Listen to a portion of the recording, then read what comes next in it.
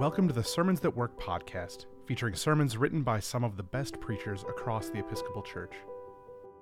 Today's sermon is for the fourth Sunday after Pentecost, Proper 7, Year A, and is titled Sent.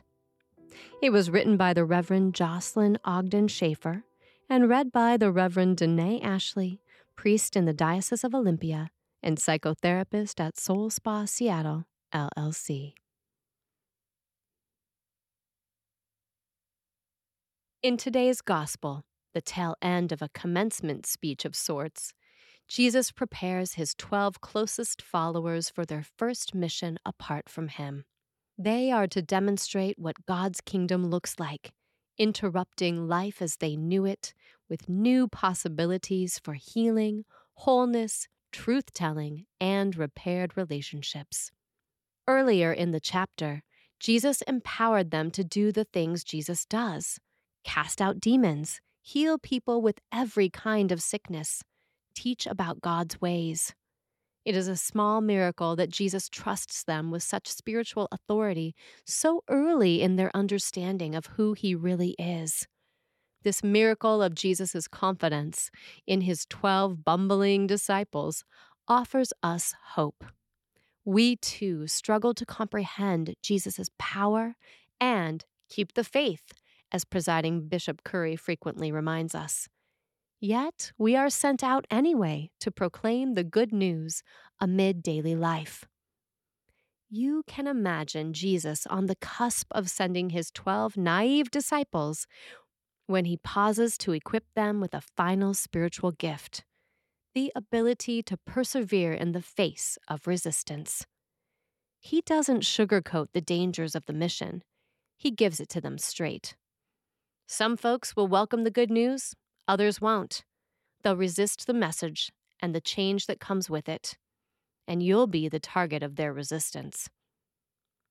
Then, like a good pastor, he reminds them that our Heavenly Father is both incredibly powerful, pronouncing judgments that yield life or death, and incredibly tender, noticing every sparrow that falls and counting every hair on our heads. By remembering the character and faithfulness of God, the disciples have what they need in order to endure beyond their fear of rejection and violence.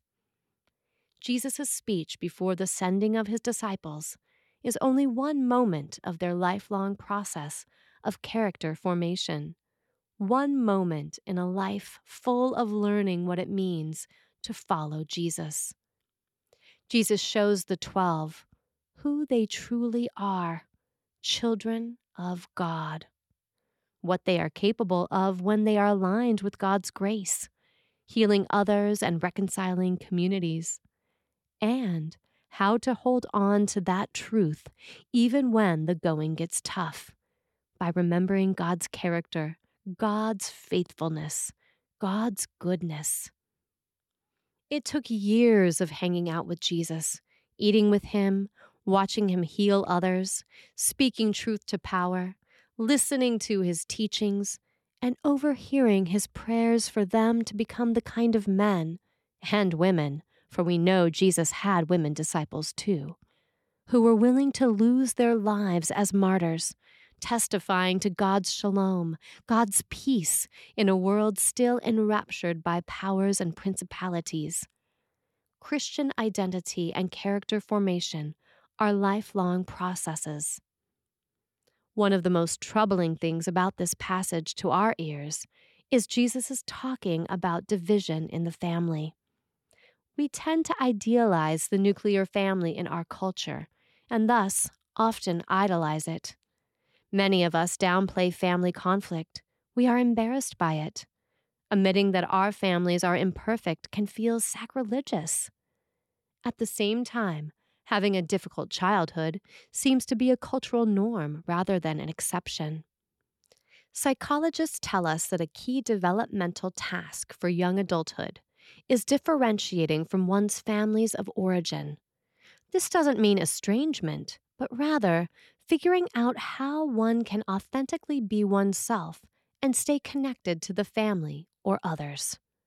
For example, If a young adult chooses to live a life of radical simplicity in a family that values climbing the social ladder, the family will have to navigate new ways of being together. The reality is that not every family has those navigational skills. Sometimes, literally and figuratively, it is beneficial or even necessary to be apart from our families of origin before God grants us the grace to reunite with them in life-giving ways. The peace that Jesus brings causes division and incites harassment and resistance. This is not forever, but for now, in this in-between time when values of the old self, which Paul discusses in Galatians, still have sway. We all have an old self, our sinful, fear-filled, greedy, prideful nature that is left behind, crucified with Jesus on the cross in our baptisms. Then we are reborn, freed from sin into a new life. That doesn't mean that the old self doesn't try to pull us back down. It does, and it can pull our loved ones down too. As Jesus equipped the first disciples long ago, so today he equips us with the power of the Holy Spirit to confront the death-dealing ways of the old self and participate in Christ's triumph over them. By virtue of our baptisms, we find a new dimension of family beyond blood kin in the church. There, we learn Sunday by Sunday about forgiveness, being released from what enslaves us, so that we can move joyfully into God's future. By hearing the Scripture week by week, day by day, the Spirit equips us with knowledge of God's character, both the Almighty Maker of heaven and earth, and the merciful Lord who watches over the sparrow. We come to know God, almighty and gentle, by remembering stories like the one we heard earlier about Hagar. Hagar's story shows God's grace working in and through a very divided family. Sarah, Hagar's mistress, is bound up by anxiety and fear. Hagar dutifully conceived a son at Sarah's request with her master Abraham and bore Ishmael.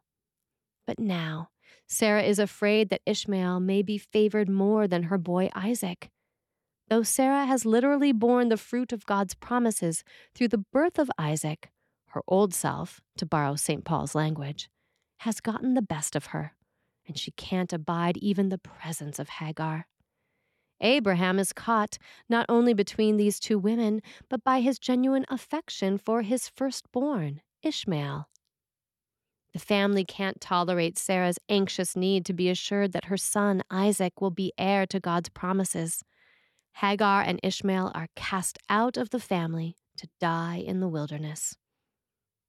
At first glance, this seems like a win-lose situation, with Sarah securing a future for her son, Isaac, while Hagar and Ishmael perish.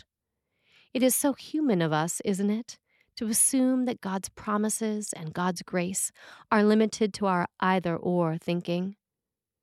This story shows that God's grace is bigger than we can imagine. God's faithfulness is worked out in ways we can't anticipate.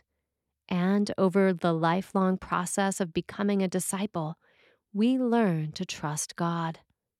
Like the disciples, we are sometimes sent out on risky missions, warned and equipped to face the danger. Other times, like Hagar and Ishmael, we are cast out into the wilderness without any choice. But even there, we discover God's grace goes before us.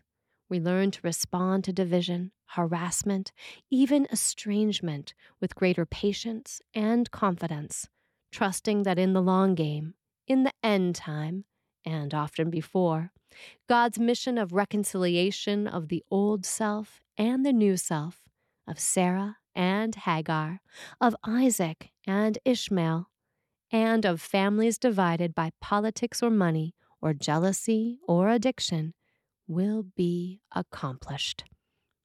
Amen.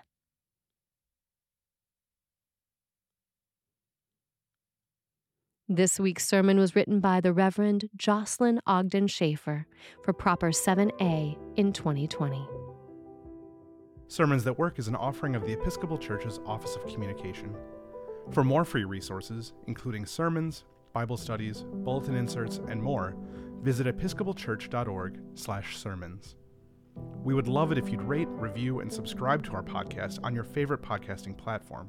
And while you're at it, share it with a friend.